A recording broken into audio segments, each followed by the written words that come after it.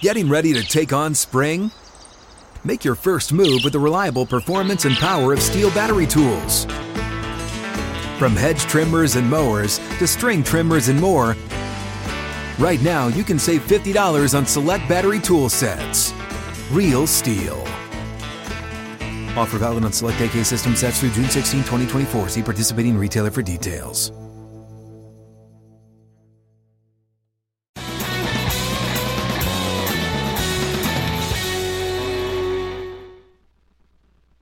Headed to Atlanta later this week. Welcome back. Outkick 360 kicking off hour number 2. Outkick the Tailgate live in Atlanta from Stats Brew Pub. We will be live on Saturday. Special start time from the SEC Championship game. 1 o'clock Eastern, noon Central across the Outkick network. You can join us. We'll have special guests as well. Clay will be there with us. It's going to be a blast as Alabama battles Georgia for the SEC title. Alabama trying to win and, in my opinion, stay in the college football playoff. I don't know how the committee would keep them in with a loss. Can't. At 3. Well, it would take there is a scenario. It would take chaos behind them. Yeah. Yes. Cincinnati and Oklahoma State losing, for instance. And even that, again, there's some debate. But I think Alabama stands a chance here. Vegas knows something when you look at that spread. And this is by far Georgia's biggest test. Alabama has been tested throughout the season. Can they give Georgia the test? And I bring it up now because what a moment this is for Kirby Smart. We know the record when former coaches under Nick Saban face him.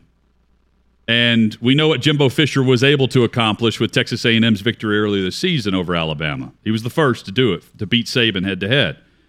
Kirby Smart faces that big moment Saturday, the first one. Georgia hasn't won a national title since 1980. There are memes going around social media making fun of that. Everything that's happened since 1980 or how far you have to go back to reach 1980 for what it might mean for people that are familiar with Georgia football today. It's funny to think about, but it's also fun to think about what Kirby Smart can accomplish by taking the team he played for to a national title run and hoisting that trophy. And it starts by being a favorite against Alabama. Chad, you mentioned this, how rare it is that Alabama is an underdog. You pointed this out earlier this week. 92 straight games. They have been the favorite since October of 2015. That was the last time they were an underdog in any game. That game, I believe, was at Georgia in 2015. Going all the way back to then. I have to go back and check, but 92 straight games. It is certainly rare for Alabama to be an underdog against anyone. I've said this since probably week 5 of this season, watching this Georgia team. They're really going to have to screw it up to not win the national title. They are that much better than everyone else. They are that much. Their defense is such a separator from every other team in the country that they're going to have to screw this thing up to lose it. It starts this weekend. Getting that Alabama behemoth off their back for Kirby Smart, for that Georgia team. I think they're a lot better than Alabama. I also know Nick Saban and know the history with these two programs and know the history with these two coaches head-to-head. So I am not counting Alabama out of this game, but Georgia should win. And Hutton, you nailed it. We're going to have a big weekend down in Atlanta. Stats Brew Pub, 6 to 8 p.m. Friday night. We've got an event with Buffalo Trace with Outkick, and then 1 to 3 p.m. Eastern leading up to that SEC Championship game. We'll be back at Stats. So if you're in Atlanta, Alabama, Georgia fans, or just anyone in Atlanta want to come by and say hi, please do so. And we have, it's on Marietta Street, by the way, there. It's Stats walking distance to Mercedes-Benz Stadium. We have gear we're giving away signed. We have a signed helmet from Herschel Walker, a signed helmet from Nick Saban that we're giving away. Paul, I'm intrigued. I was driving around thinking about this because we have seen Saban over the last 3 months, 4 months, speak to his fan base and his team through his radio show, right? Hey, don't take Texas A&M for granted this week. They're actually a good team. Stop acting like we're going in and blowing this team out, and then they go in and lose, right? Like it's almost a fair warning. And I think for year after year after year, every week, even this week, in years past, he has had to explain to his team, don't take this week for granted and just assume you have it. And now he doesn't have to do that. Well, for the first time in years, he does not have to do that. You see, he's the boy who cried wolf, though, because he says that every year about everybody, doesn't he? And most of the time, not like this year. Yeah, but most of the time, it doesn't really hold a lot of water because they steamroll people. Yeah. This year, it has held water because these teams are better and his team isn't as good. You talked yesterday about Auburn played really good defense in the Iron Bowl, and Alabama's offense is not as good. That's why it's hard for me to imagine. Look, we know week to week anything can happen here, and those upsets being sprung are the charm of the sport. But if Alabama pulls this off, it'll really be impressive. Because as good as Auburn's defense was, it's not anywhere near the category of Georgia's defense. Right. And so Alabama struggled like hell against Auburn's defense and had to come up with a last drive of the game scenario and a phenomenal throw to score the tying touchdown and then taking control in overtime. It was hard as can be and as narrow as possible against Auburn. Now, Georgia is, how much better than Auburn? Way better than Auburn. For Alabama to do it against Georgia, they'll have to play way better, and Georgia will have to have a bad day. And to me, the odds of all of those things coming together at the same time when Georgia's been building all year for this moment, they're going to have to, frankly, choke it away. But Chad, I agree with you, Paul. Georgia's the favorite. I'm not saying they shouldn't be. But all year, Georgia has been circled and penciled and sharpied into this game. Too. So has Alabama. Since even the week of the Texas A&M game, we had the Fact or Fiction on Outkick the Tailgate, Chad, about will a team go unbeaten? And I said, that's fact, and we're going to see two teams unbeaten, and they're going to meet in Atlanta. And so Alabama has been also tasked with having to avoid the conversation about facing Georgia. This is the matchup we have all been talking about since late August. And then Bama lost that night, which is but even then shows some of the unpredictability. But yeah, we knew there was going to be these two teams, and here we are. We're in December. Today's December 1st. Saturday is December 4th, and we're going to have an SEC championship with the two teams we knew that were going to be there. Nick Saban clearly views this team differently. He has all year. The messages to the team at his coach's show, the giddiness over close wins and not frustration over the close wins. He knows this team is different. So let me play into this why that may be a benefit this weekend. Any other Alabama team under Nick Saban actually practicing the quote-unquote process of what he does about not playing to the opponent, playing to your own standard, playing every play at a time, playing about a victory within each play, that's the great Saban teams. That's what they do better than anyone else. Doesn't matter if they're favored by 40 or if they're favored by 3. And in the last 92 games, they've been a favorite. So it's been one or the other or in the middle. This is a team that emotionally has had some swings of play this year. So what if, just if, maybe being an underdog in this game is an emotional swing and a style of play coming into it and a mentality that actually benefits a Saban coach team that's unlike a lot of Saban coach teams. And they actually play up and play better than they have this year because, for the first time in a while, we are disrespected. We're not the favorite. And everyone's talking about how we don't have a chance against Georgia. It's not disrespect that they're not the favorite. Doesn't matter if it's not. If it is to them, it matters. Most Alabama coach Nick Saban coach teams wouldn't matter one bit because they don't allow external factors to bother them one bit because they become robots like their coach. Yeah. And they fall in deep into the process and they don't care about anything else.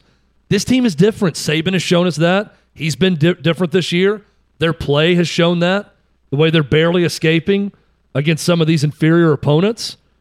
Again, I'm just throwing out the hypothetical. What if that actually plays to their advantage this weekend? Because now, as the quote-unquote disrespected underdog, we're going to go out there and show this world a thing or two about Alabama football again. Again, I don't know that that's the case, and I'm with you, Paul. It's not actual disrespect. Right. We've seen it all the time. Coaches and players can take any perceived slight and turn it into disrespect. If Kirby Smart loses this game as the head coach, it's not all on him. Again, there's a good team on the other sideline.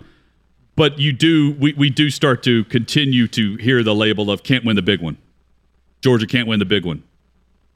They've been talking about this game all year, and they lose to Bama as the clear favorite in Atlanta. You'll hear about it for a month, but if they go out and win 2 games in the playoff after that, it's not going to matter.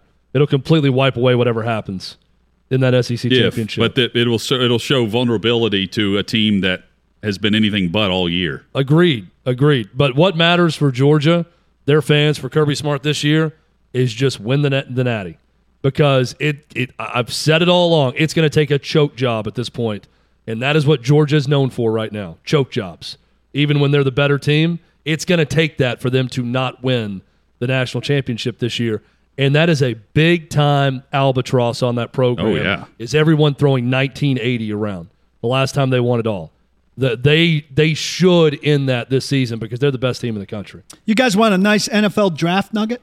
I love the NFL draft. Right now, in the top 10 of the draft, only 6 teams hold picks. And if you hate the Northeast, if you hate New York and Philadelphia, get this. From pick 4 through pick 9, Jets, Giants, Eagles.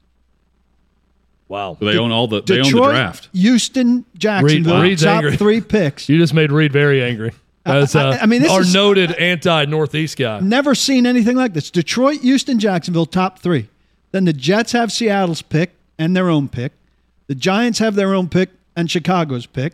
Philadelphia has their own pick and Miami's pick. I'm going to go on a limb, Paul, and say that won't be the case come draft night. Because you think the Jets are going to catch fire and move out of the top 10. I think they're going to trade. Yeah. Someone's going to get rid of one of those picks, and it's going to be all scrambled up. But it's funny because the Jets don't need a quarterback there, so they might deal out. Giants probably do. Philadelphia on the fence with Hurts right now. But the quarterbacks could go ahead of them. Detroit certainly, number 1, needs one. Houston, John McClain tells us, will resist this draft and wait. It's not going to be a quarterback. I don't know how you resist. I really don't know how you resist. Part of the resisting is that it's not a great year, but they always get up there. They're always at the top of the board when the time comes. Carolina at 10 wants a big-time quarterback. I don't know if they find him in this draft. I keep thinking they're going to be the biggest player for one of these big quarterbacks that moves, be it Rodgers, be it Wilson, be it Deshaun, be it whomever. Going back to Georgia briefly, this tends to happen in some way, shape, or form where you have a wave of great play for your teams in your state. Like, think of Boston when the Red Sox and the Patriots and the Bruins were good and hot at the time, right? Pairing with Atlanta. Tampa Falcons. Bay recently has been excellent. They won the Stanley Cup and the Lombardi Trophy. Baseball team's also good. You get the Braves just winning the World Series and breaking that streak of, going since 95 and winning the title. And now you have Georgia expected to win their title for the first time since 1980. I don't know. I find it interesting that those tend to come in waves. What about this scenario? How do you guys take this? If Georgia were to lose to Alabama this weekend, do they crumble from that? Or are they emboldened and then bounce back and go win the national championship, which is far more important. Well, what it would SEC set title. up is a rematch for the national title in my mind against those two teams, which would be great TV. Alabama's not beating them twice. I wouldn't think so. But I don't know if Alabama could beat them once, Paul. But let's hypothetically say Alabama beats them this weekend just for the scenario's sake. It's hard not to rebound against what the potential semifinal matchup would be for Georgia. Just putting that out there. It would be Cincinnati extremely tough not to rebound and play Michigan. well in the semi. I think the only way that anyone gets them is someone exposes Stetson Bennett. Yeah. Puts him in pressure situations, has the defense to make that happen, and Stetson Bennett, because he's not the most talented, he's a good quarterback. He's very good. And his stats back that up this year. He's a winner, clearly. But someone puts him in a position where he's uncomfortable, and he throws you 2 touchdowns. See, they've in had a game. There's That a couple to of me things, would be what would do it. There Could do it. Bill O'Brien needs to call his best game all year, and he's been highly criticized all year for his offensive play calling and sequencing.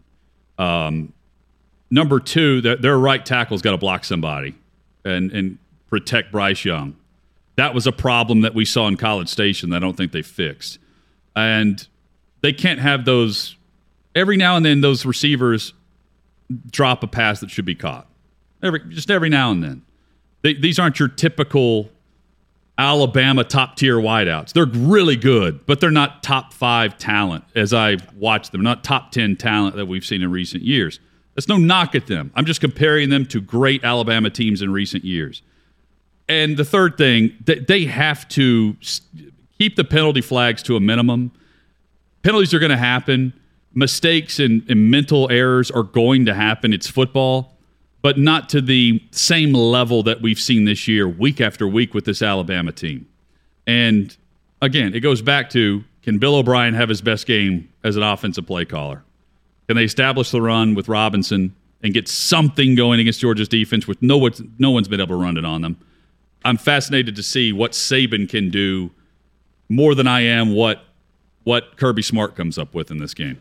Hutton, when you talk about all that Atlanta area success, keep in mind the Hawks are 11-10 and tied for the last playoff spot also.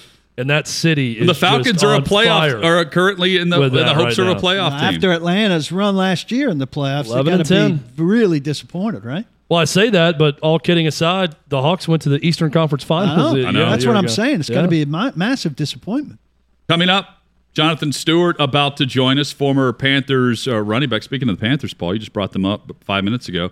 We'll get into the NFL discussion from a running back perspective. We will discuss a bit of his career. We'll also get his thoughts on the state of college football right now. Jonathan Stewart next on Outkick 360.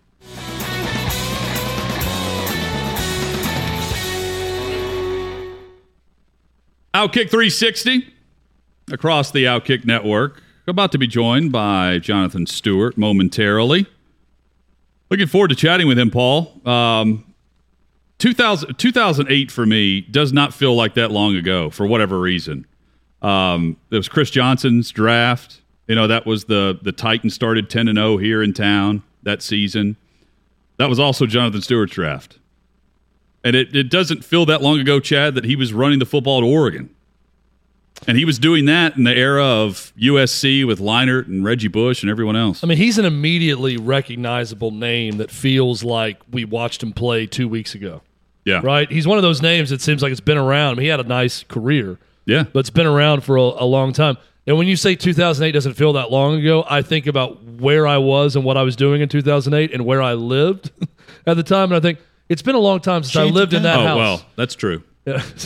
Yeah, since I lived in that shanty in 2008, Paul. I've really come a long way since then. His first 2 years, I mean, I was looking at his numbers this morning.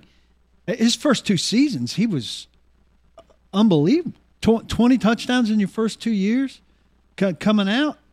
It's really, really impressive. He was more impactful than even I remembered, and I remembered a guy that kind of took the league by storm. Well, he was also on those Chip Kelly Oregon teams that really started that speed race in college football. That it didn't start it, but that's where it really got cranked up, was that they were so different compared to other teams, and he was definitely a speed back. Let's talk to the number 13 overall selection in the 2008 NFL Draft. Jonathan Stewart joins us on Outkick 360. Jonathan, hope you're doing well, man. You can follow him on Twitter at Jonathan Stewart1. Yeah, we got you now. Yeah, you are. We got you. How you guys doing? Great, man. You hear our conversation. We're chatting about 2008 and reminiscing about the college days and the years prior to that. Oh yeah, those were the good old days, the simple days. So, college football discussion we were having earlier, Jonathan, centered around these coaches leaving for $9.5 million to go elsewhere.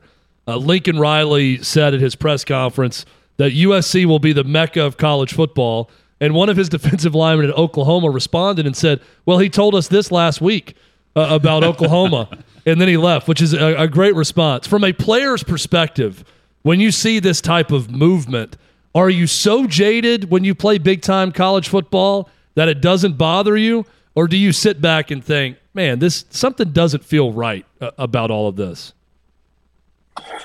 I think nowadays, man, there's so much information out there for these young guys in college and in the pros that, I think if you were to ask me that question back in the day when there was no social media, when there was no, only thing you had was Yahoo and Google to get information, I would feel some type of way about it. But knowing what I know now, I mean, this is a lot of this stuff, that's happening is business oriented.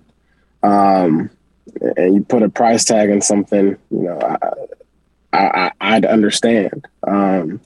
But as far as the messaging, a head coach gives a team, I think it's, his responsibility to deliver, in a way that, is, coming from a place of integrity and genuine, and just being genuine and authentic. And so,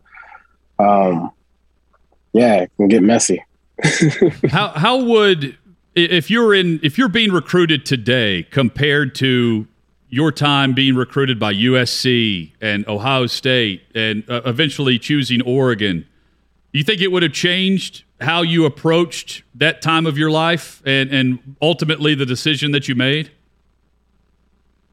I think there would have been a lot more noise and distraction around the decision-making process for sure.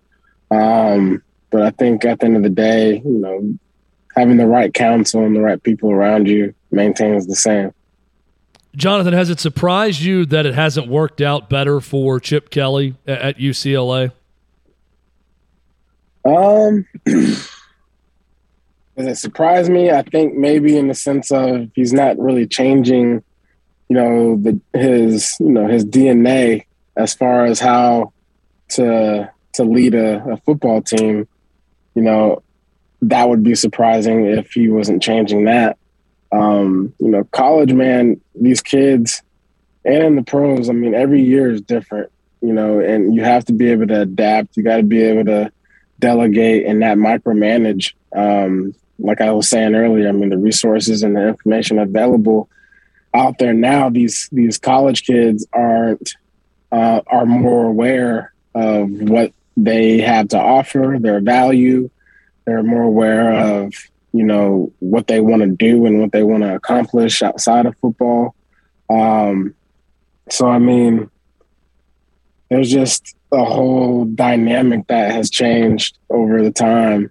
And I think you just have to have, the sense enough to be able to adapt. And if you're not adapting, then you're not going to be successful.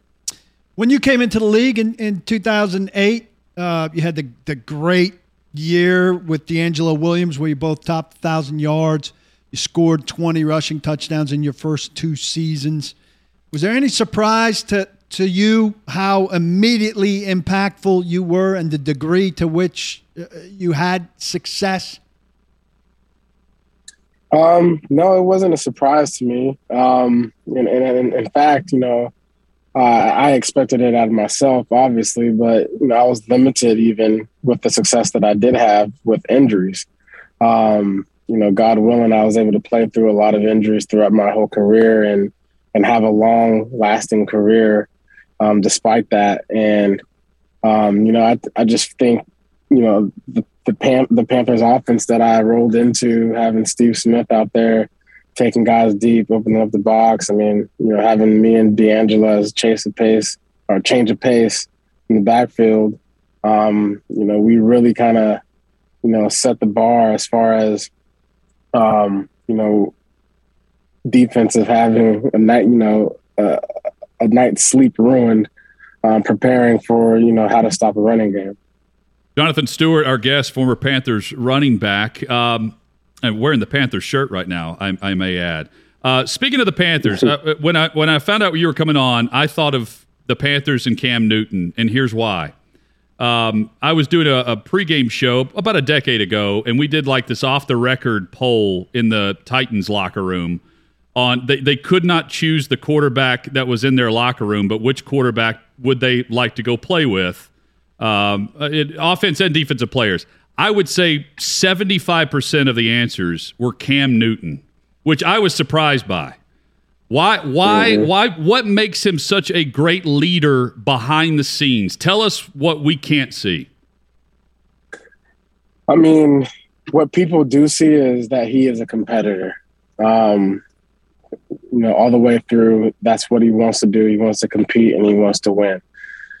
Behind closed doors, I mean, this guy is selfless. And in the sense of his personality, it's infectious in a way that you just want to come to work and you're okay with staying there late because you're around, a guy that is going to make you laugh, that's going to make you, look at things differently when it comes to, your job and just the excitement level that he just carries. I've never met a person that is that charismatic about what he does. And that's everything that he does. I mean, you talk about when he's giving back to the community, him hanging out with his kids, his family, him holding my daughter, like he's all in everything that he does. And if you aren't excited about a guy like that, then something's wrong with you. And I think what a lot of people were getting was a picture that was being painted of something different that they didn't really understand and they were fearful of.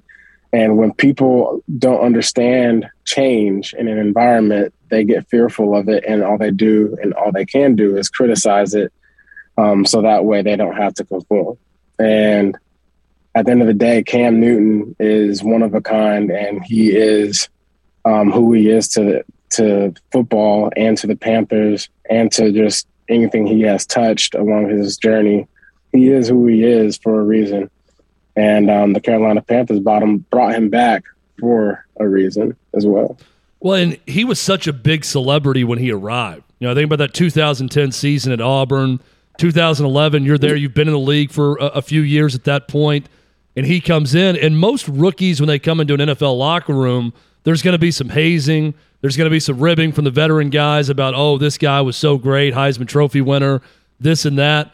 When you come into the league as that big of a celebrity already, I think it'd be easy to have an attitude about it, or also maybe come in and be a little fearful that, hey, these guys aren't going to like me because I'm such a big celebrity. How did he handle that in that first year? You're a veteran in that locker room also. You've been around a little bit. How did he handle himself in that year one where he was already such a big name?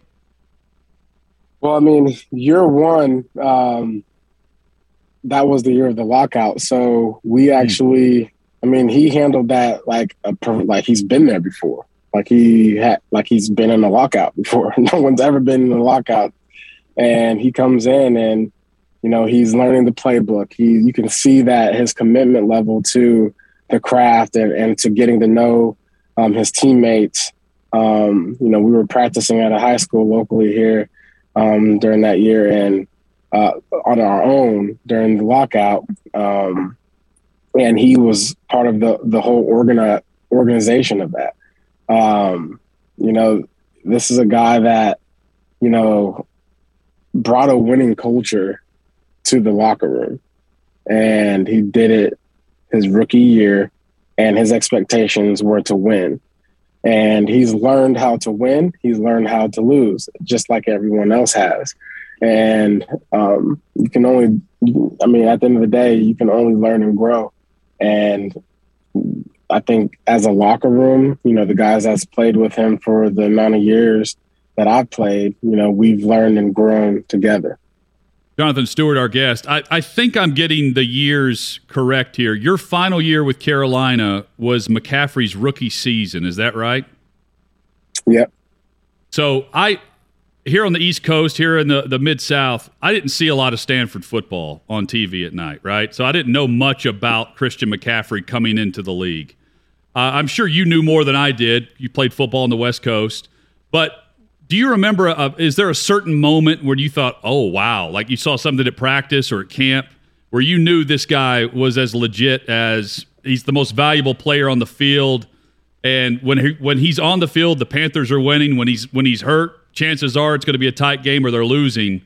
Was there a moment for you when you knew it just locked in and this guy is special, unlike some of the players in the league? I mean, yeah. I mean, immediately, when we drafted him, I remember, me and him, we went to the stadium and, conditioning test and everything going into training camp, you got to make sure you do it at least once just to make sure you're not showing up to training camp gassed.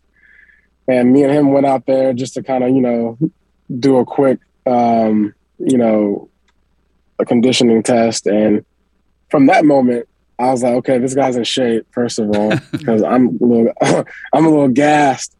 I know I'm a little older and whatnot, but he literally could have kept going all day, I felt like. But the actual true moment that I realized he was special was when we were doing one-on-ones in routes. And I've never seen anyone run a route, the option route, where you just go out there and you win. He made that look so effortless, and he won every single time. But not just a win, but he made every linebacker look stupid. And I'm thinking to myself, man, like, I go out there and run a route, I'm literally trying my hardest to, like, come out of my break, not slip, be ready for the ball. I mean, he's running routes like a receiver. And so from that point, I just knew he was going to be special. I'm sure you've heard plenty of the argument about paying running backs. If you look now at the highest paid averages, you've got McCaffrey, Kamara's third, Dalvin Cook, Derrick Henry, Nick Chubb, all have been hurt or are maybe done for the season. McCaffrey is. Henry might be. How do you kind of put those two things together where you want these guys to get the big contracts, but some of them are getting them and then not winding up not available to their teams because of the beatings they take and the injuries they suffer?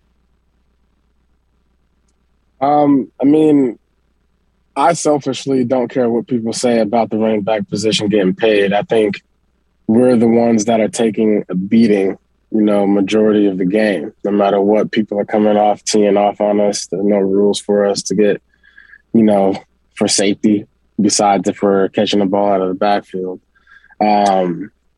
And, I think it's a high risk reward. You know what I'm saying? I think, teams that are smart are going to actually pay a player to stick around because they know that they are going to have the best chances of winning with them on their team. And so that's obviously where you see what you see at the quarterback position. Obviously the quarterback position is the most important position on offense. And, you can argue, what's the second best? You can say offensive lineman, you can say tight end, you can say anything nowadays, really. But for the Carolina Panthers, it was Christian McCaffrey. And you see it right now. Like, he's still, even though he's hurt, the whole offense and the whole team has changed because he's hurt. So that makes him valuable because if he's on the field, they're a whole different team. There's not a lot of men who can say they scored a touchdown in a Super Bowl. You're one of those men. But how bittersweet is it when you're the lone touchdown scorer in the game for your team? Great year for the Panthers, getting all the way to the Super Bowl, winning the NFC. But I know that's probably difficult when you're the one guy to score the touchdown in the Super Bowl on a tough night. Yeah, it is bittersweet. I think I've had some time to at least come to grips with the fact that, hey, you're not going to get it back. And, the biggest part of,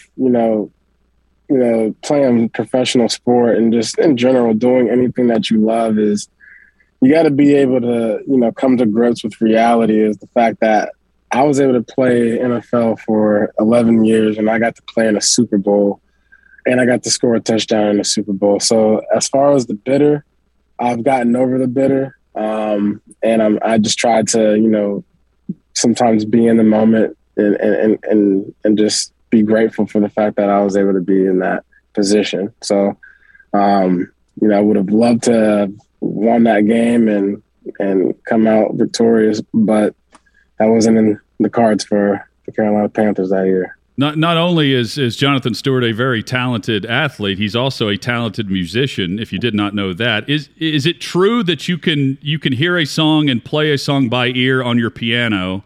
And when did you learn you had that gift? Yeah, so I figured out that musical trait of playing by ear when I was in the 3rd grade.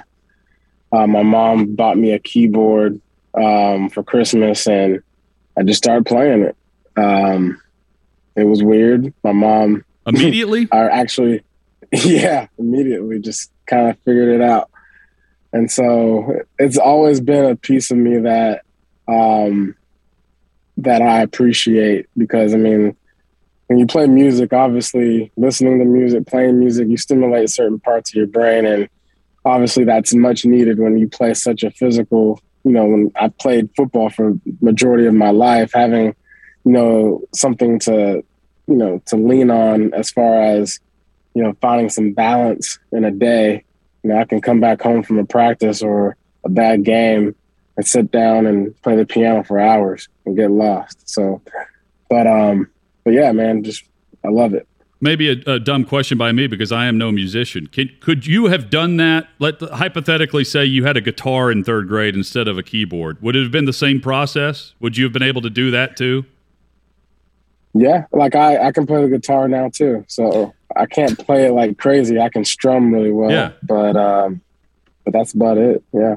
Pretty cool. Do it enough. So you're a genius. Yep. You're a musical genius, a prodigy.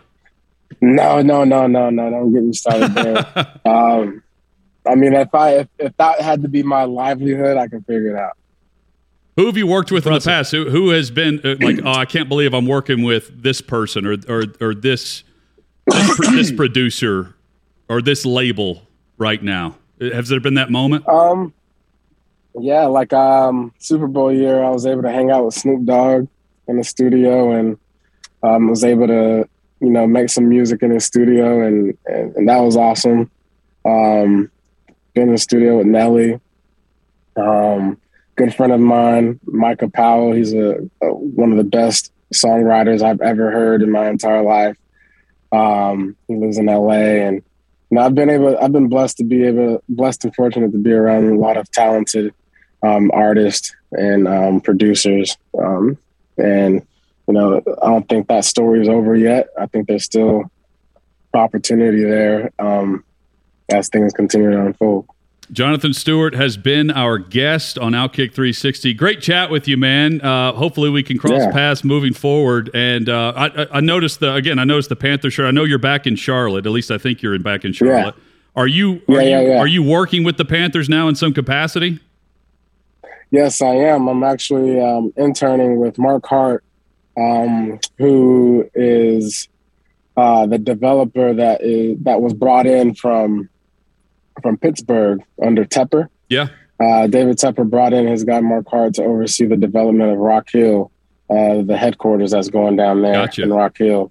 So the Carolina Panthers are actually building a practice facility for the players, state of the art, and it's a great opportunity for me to learn the development trait, which is what I'm into now. I've invested passively in real estate over time, and I found a knack for development. So here I am. Eddie George is a former running back who dabbles in literally everything, and I think we've met the second running back who can do that. The Renaissance man times 2 here with Jonathan Stewart. Hey, man, great catching up. We'll hopefully have you back on the show soon. Yeah, man. Thanks for having me. You got it. Follow Jonathan on Twitter at Jonathan Stewart, and then erase the T and put a number 1. There you go. You can follow him there and see everything he's up to. The man's a musical prodigy. Crazy. He's a genius. He wouldn't say it, but I'll say it. I'm going to put a keyboard in front of you and see what you can do. I just want to get one person. Put a plate of food in front of Chad. I want one of our guests to just admit they're a genius. I was trying to get him to say it. You're after me. I'm a genius. Say it. I wanted him to say it. He wouldn't say it. He's a modest man. Coming up, a quick look at what is in store for the NFL weekend. Every week there have been some great games. And there are several on the slate this week, including an underrated one. That's next on Outkick 360.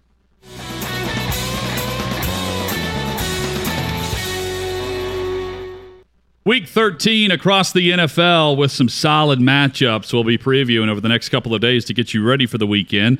Outkick 360 rolls on from 6th and Peabody with Yeehaw Beer and Old Smoky Moonshine.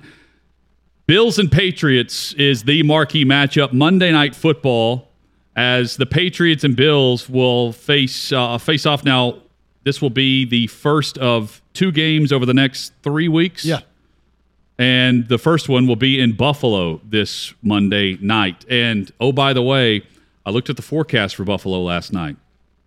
Monday night, expected to be in the 20s, 80% chance of snow. Yes. 80% chance of snow. That'll be fun to watch. Right Anytime now. I can see a snow game, I'm all in. The Bills have had the easiest schedule in the league so far. Really? And they've lost 4 games. Easiest schedule not good. in the league. That is not good. Well, they have they have the longest current streak of any team in the league in any division, like divisional wins.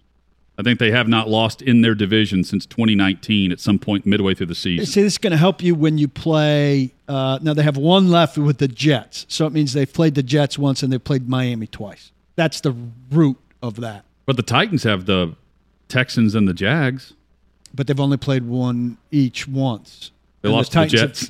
And they, sorry. Yeah, right. I mean, the Titans have played a tough stretch there, 6 games. It's impressive. Yeah, it's impressive. The division thing's impressive. 4 losses with the best schedule or the easiest schedule in football, not impressive. Yeah, we know that they've taken a turn to the worst. Other good game, Chiefs Broncos, and I bring this up. Chiefs are excellent with Andy Reid coming off a bye week. Their defense has been really, really good. Their offense is back in a groove. And here's Denver that only allows 17 points per game defensively. I'm fascinated by the matchup. That's the Sunday Night Football matchup. So good games in prime time and an intriguing one Sunday at noon that I may get laughed out of the room for. But believe it or not, the Atlanta Falcons are a game out of the postseason right now. Crazy with their talent. They're playing Tampa Bay. And I'm intrigued by that matchup because the Falcons have playoff aspirations as bad as they are. And they're facing Tampa Bay that's coming off of a last-second win last week against Indy. And it's just one of those lull-you-to-sleep type games that I'm intrigued by to see if Tampa is capable of being upset the same way the Titans were to a divisional rival. I think it's an interesting game. I think the game of the weekend. I don't think you mentioned this one. I think the game of the weekend is the Chargers at the Bengals. That's good too. The Chargers First on off, the road. Quarterback play in that game, but those are 2 of our favorite young up-and-coming quarterbacks. And those are 2 teams that have found some footing. The Bengals certainly better than the Chargers, but they're very much in the playoff picture. They're very much probably a year ahead of schedule. But they're right now 2 of the top 4 teams in the AFC. Yeah. And so this is this is a big tiebreaker game or separation game, conceivably. Bengals could really pull away with a win. Bengals at 7-4, Chargers at 6-5. Chargers win that one, and they've pulled themselves even with the Bengals. Hutton will be in Atlanta, and the Falcons and the Bucs will be playing in Atlanta on Sunday. We know a couple coaches there. We may be able to Arthur. Get some tickets to that game. We will be in that stadium on Saturday. You could just stay in that stadium all weekend. Have you been there yet, Chad? We can just stay in the stadium like Kanye. Took over the stadium. We have the Kanye suite. You should have booked that earlier. I'll gladly sleep in a concession stand if needed. Go to both games. Have you been there? Well, the Chick-fil-A is closed on Sunday, but it's open on Saturday, so you could just stay in there and. You can buy Chick-fil-A on Saturday and keep it on Sunday. Chick-fil-A in the stadium is also closed? Yes. Yeah. Have you been there yet to that stadium? I have. It's nice. Yes. I was there for Alabama, Florida State season opener a couple years ago. Outkick will be in attendance for the SEC championship game this weekend. We'll preview that. We'll also talk some SEC football from a Tennessee perspective. That'll kick off the final hour of Outkick 360 next.